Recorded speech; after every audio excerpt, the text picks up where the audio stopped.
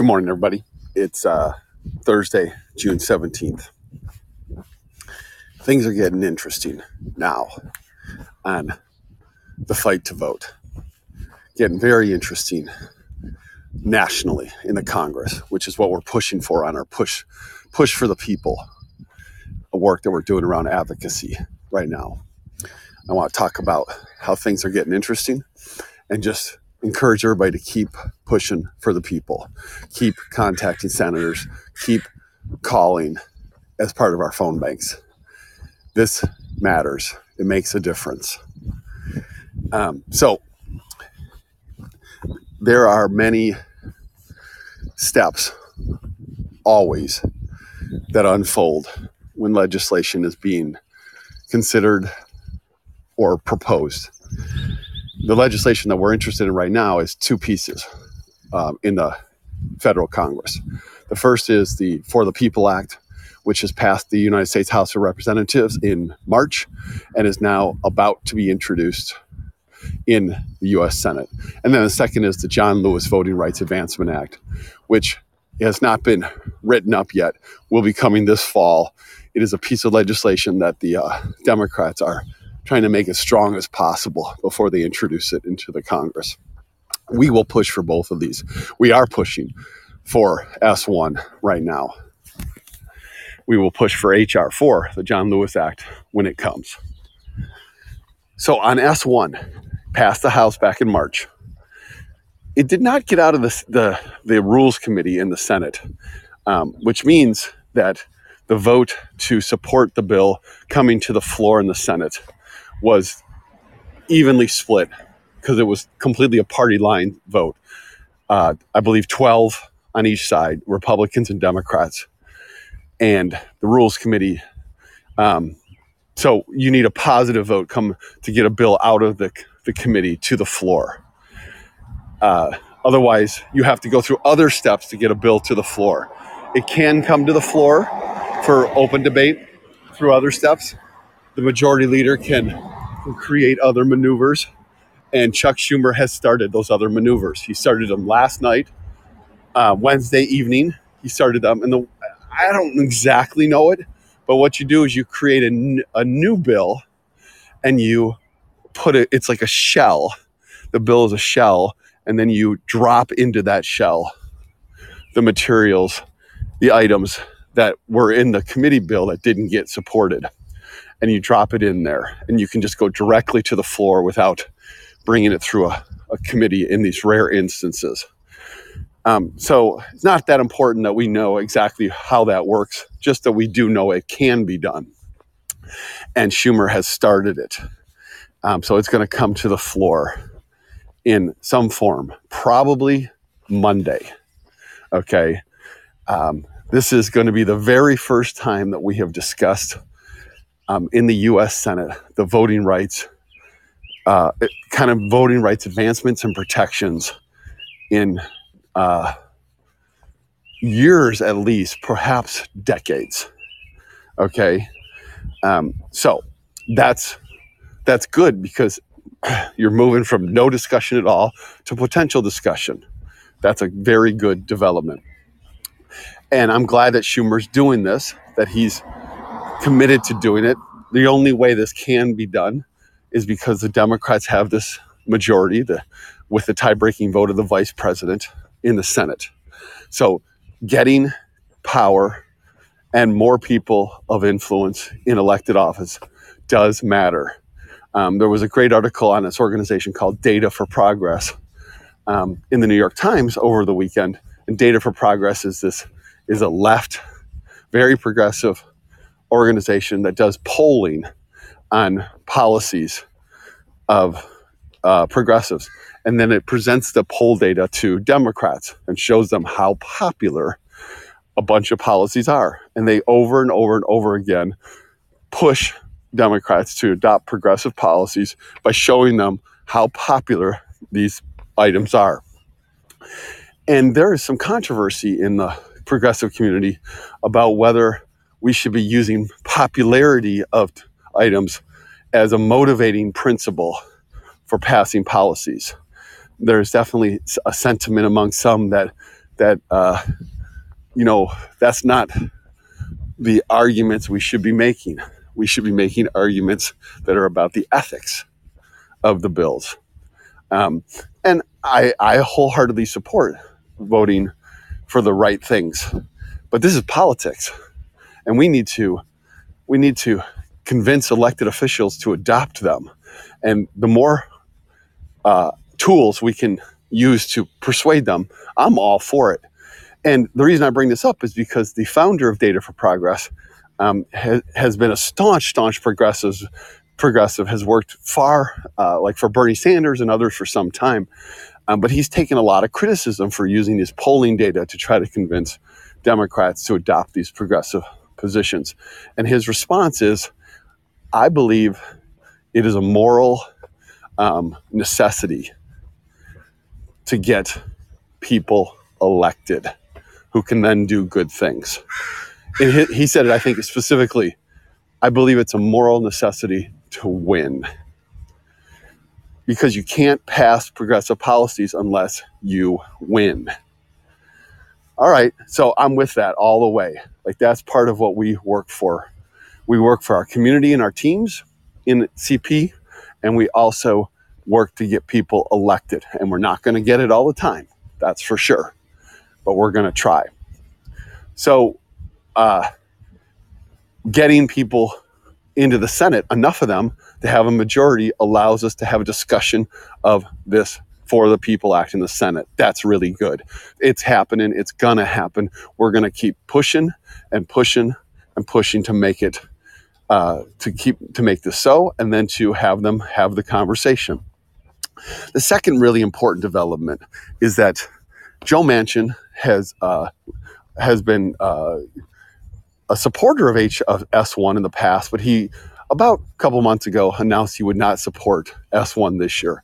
This week, he outlined the pieces in it that he can support and would support, and the pieces that he won't support.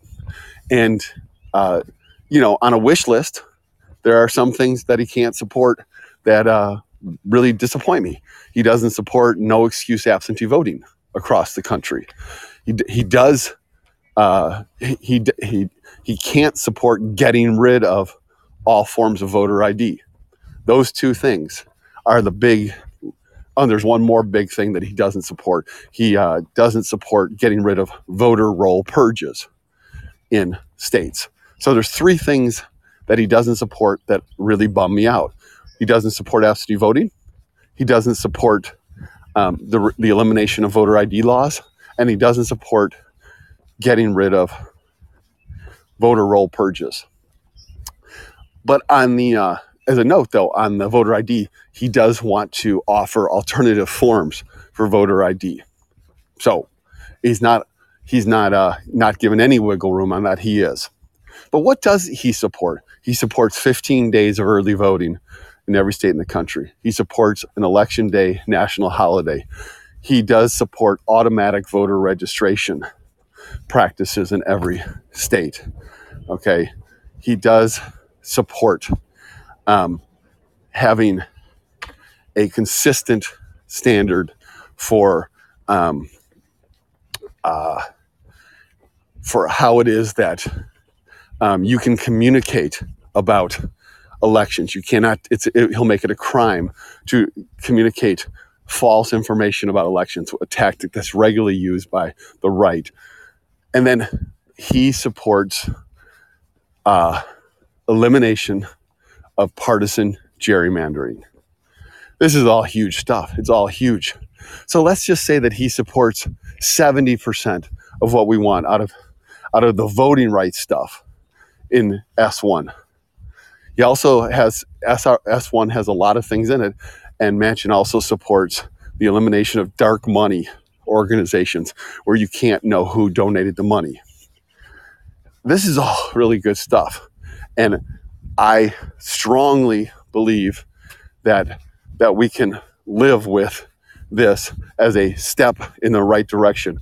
Is it everything? No, it is not the perfect. But is it good? It is way better than good. It is good. Okay? So let's not allow the perfect to be the enemy of the good here. In politics, you get as much done as you can, and then you come back and push for more. Okay? But of course, Manchin can't, even if Manchin supports it, it's not going to get past the Senate filibuster. So I'm going to talk about that in a second. But the good news, the good second step here, though, is that Manchin's outlined a way forward. And Manchin, I want to be really clear in my assessment of Manchin. Manchin doesn't just speak for himself. Manchin speaks as a lightning rod for a cluster of Democrats who allow Manchin to take the heat for them. And he basically is the one who offers his criticisms and his arguments against getting rid of the filibuster, criticisms of bills. But he does that on behalf of him and also a few other Democrats who don't want to come out publicly and take that heat. That is Kyrsten Sinema from Arizona. I think also Maggie Hassan of New Hampshire. Maybe Mark Kelly from Arizona. Jackie Rosen. No, I'm sorry. Jackie Rosen in Nevada. The reality is that there are others out there that he stands in kind of their stead and takes the heat. So that's where Manchin's useful. He tells us where a key cluster of Democrats are at. So he's endorsed what we'll call a compromise on the Senate 1 bill. Okay. Well, Nancy Pelosi yesterday did a press conference in which she said, I see a way forward here for this legislation under the terms that Joe Manchin has outlined. I see a way forward. Stacey Abrams this morning endorsed this compromise and said, let's take this. Let's do this. Let's go for this. And Manchin himself has said, I think we can get 10 Republican votes for this. That's ridiculous. There's no way that's going to happen. But Manchin needs to try. That's his brand. That's his identity. The reality is that he's feeling the push. He's feeling the pressure. He is now publicly on the record for saying, I support these things and I will vote for these things. Okay. All right. The first crucial step to getting a bill passed in the Senate at this time around voting is to get the bill introduced. That's what Chuck Schumer's doing. The second crucial step is to get all of the Democrats in agreement on this bill. You get Joe Manchin's vote, you get Kyrsten Sinema's vote then, and you'll get Maggie Hassan's vote. All right? This is going to be a crucial second step. All right? You can't even begin debate in the Senate on the bill unless you can get the Democrats in support unanimously of the bill. The third step is going to be what happens now that the bill has these dimensions or has these potential dimensions to it. Well, the Democrats will talk to Manchin, they'll all talk to each other, and they'll agree to introduce either the bill under terms that Manchin's supportive of, or to take the bill as it is currently thought about, but that there will be amendments allowed in the Senate, on the Senate floor. If so, then we can move forward on a vote to debate the bill. All right. Well, this is where Republicans start to filibuster. And my hope is that in this moment, as the Republicans, if Manchin doesn't get the 10 that he's thinking he can get, which we don't think he's going to get those 10, that the Republicans will have to take the floor and articulate why they won't even debate this bill, why they won't even consider it, why they won't even go to a vote on it. That's what we want to see. We want to see them have to defend this position. And even if they do that, go to the floor, defend the position, do it for days, the reality is that the pressure builds. The pressure builds on them, and the public sees their ludicrousness of refusing to support democracy. So these are good developments. Pelosi, Abrams, Manchin, Schumer. These are the Democrats that we are mobilizing for. Let's see where the Congressional Black Caucus comes out on this today. I'm sure they'll come out and discuss and talk about it. As I understand it, Manchin has been talking to civil rights groups. Not just as I understand it, I know he had a meeting last week. It was a high-profile meeting with them. I believe that Manchin is making some moves here, and I believe that we're having some influence here. We will keep it up. We will keep pushing.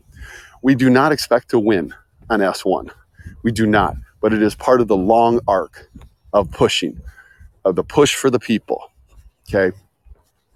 We do it now because there's going to be another bill, HR 4, coming down the pike. We do it now because this is what's ahead. This is what's on the table. We can't worry about what comes next. We work for what is here now. This is here now. On Monday, I'm going to be doing a lecture. It's a free lecture about the Senate considerations of this legislation and HR 4 coming. And I'm going to talk about how we approach the Senate right now in the fight to vote. This is timed exactly to this moment. This might be exactly on the day that the bill is brought into consideration in the Senate, and maybe the day that the Republicans filibuster it. It's time for us to kind of take a little deeper dive in this, and we're going to look at the Senate through the lens of how you push to make progress on a bill, where the Democrats stand, and we're going to look at the Senate in the context of the 2022 elections. If the Democrats can win a few more seats in the Senate in 2022 and hold the House, and these are tall orders, but they are doable. They are doable things. If the Democrats can do that, then the Democrats can remove Joe Manchin and or Kyrsten Sinema as the key kind of people in the caucus, the Democratic caucus, and get more stuff passed and possibly eliminate the filibuster. So we have to think about the Senate both now and what's coming. And we at Common Power are committed to this. The advocacy work is now, and the voter field work is what's coming. We are putting into place the creation of our teams for our key states, and we are going to be mobilized substantially. There are open Senate seats in Pennsylvania, North Carolina, Ohio. There's a decent chance there's going to be open Senate seats in Wisconsin and Iowa. The reality is that there are seats in places that Democrats can gain seats. They also need to defend key elections in Georgia, Arizona, Nevada, New Hampshire with Maggie Hassan. All right. So we got our work cut out for us, but it is doable. Okay. It is doable. So I want to just say we keep up the work. Let's recognize some dawn on the horizon. It is beautiful days here in Seattle. Summer seems to have arrived today for the coming days. Lots of sun here. Let's see the daylight for what it is. There are tough moments all the way along the way, but there are also glimmers of possibility, and we will be there standing in the gap doing the work. I just want to use an analogy here to finish. So devoted fans of the podcast, that's a little joke on my part, but devoted fans of the podcast will know that I occasionally will reference a sports story. And last night, the Philadelphia 76ers National Basketball Association team entered the final quarter of their game against the Atlanta Hawks with about a 20-point lead. They had dominated the entire game. But in that last quarter, the Atlanta Hawks scrapped and fought and came up, made some strategic decisions, and they came all the way back in a game that was in Philadelphia. They came all the way back and won. This young upstart Atlanta Hawks team beat a very, very good team, Philadelphia. That's why you play the game, is because there are no guarantees. There are no guarantees. There are moves to be made. There are developments to unfold. There is pressure to be brought. We will show up. This is the Fight to Vote 2021. Join me, please, for the lecture on Monday. You can register on Eventbrite. The lecture title is called All on the Line. Join me for that. Tell other folks, come to it. Join us in our phone banking work, in our calling of senators. Support this work. Let's go, folks. There is a dawn and some daylight. Let's go.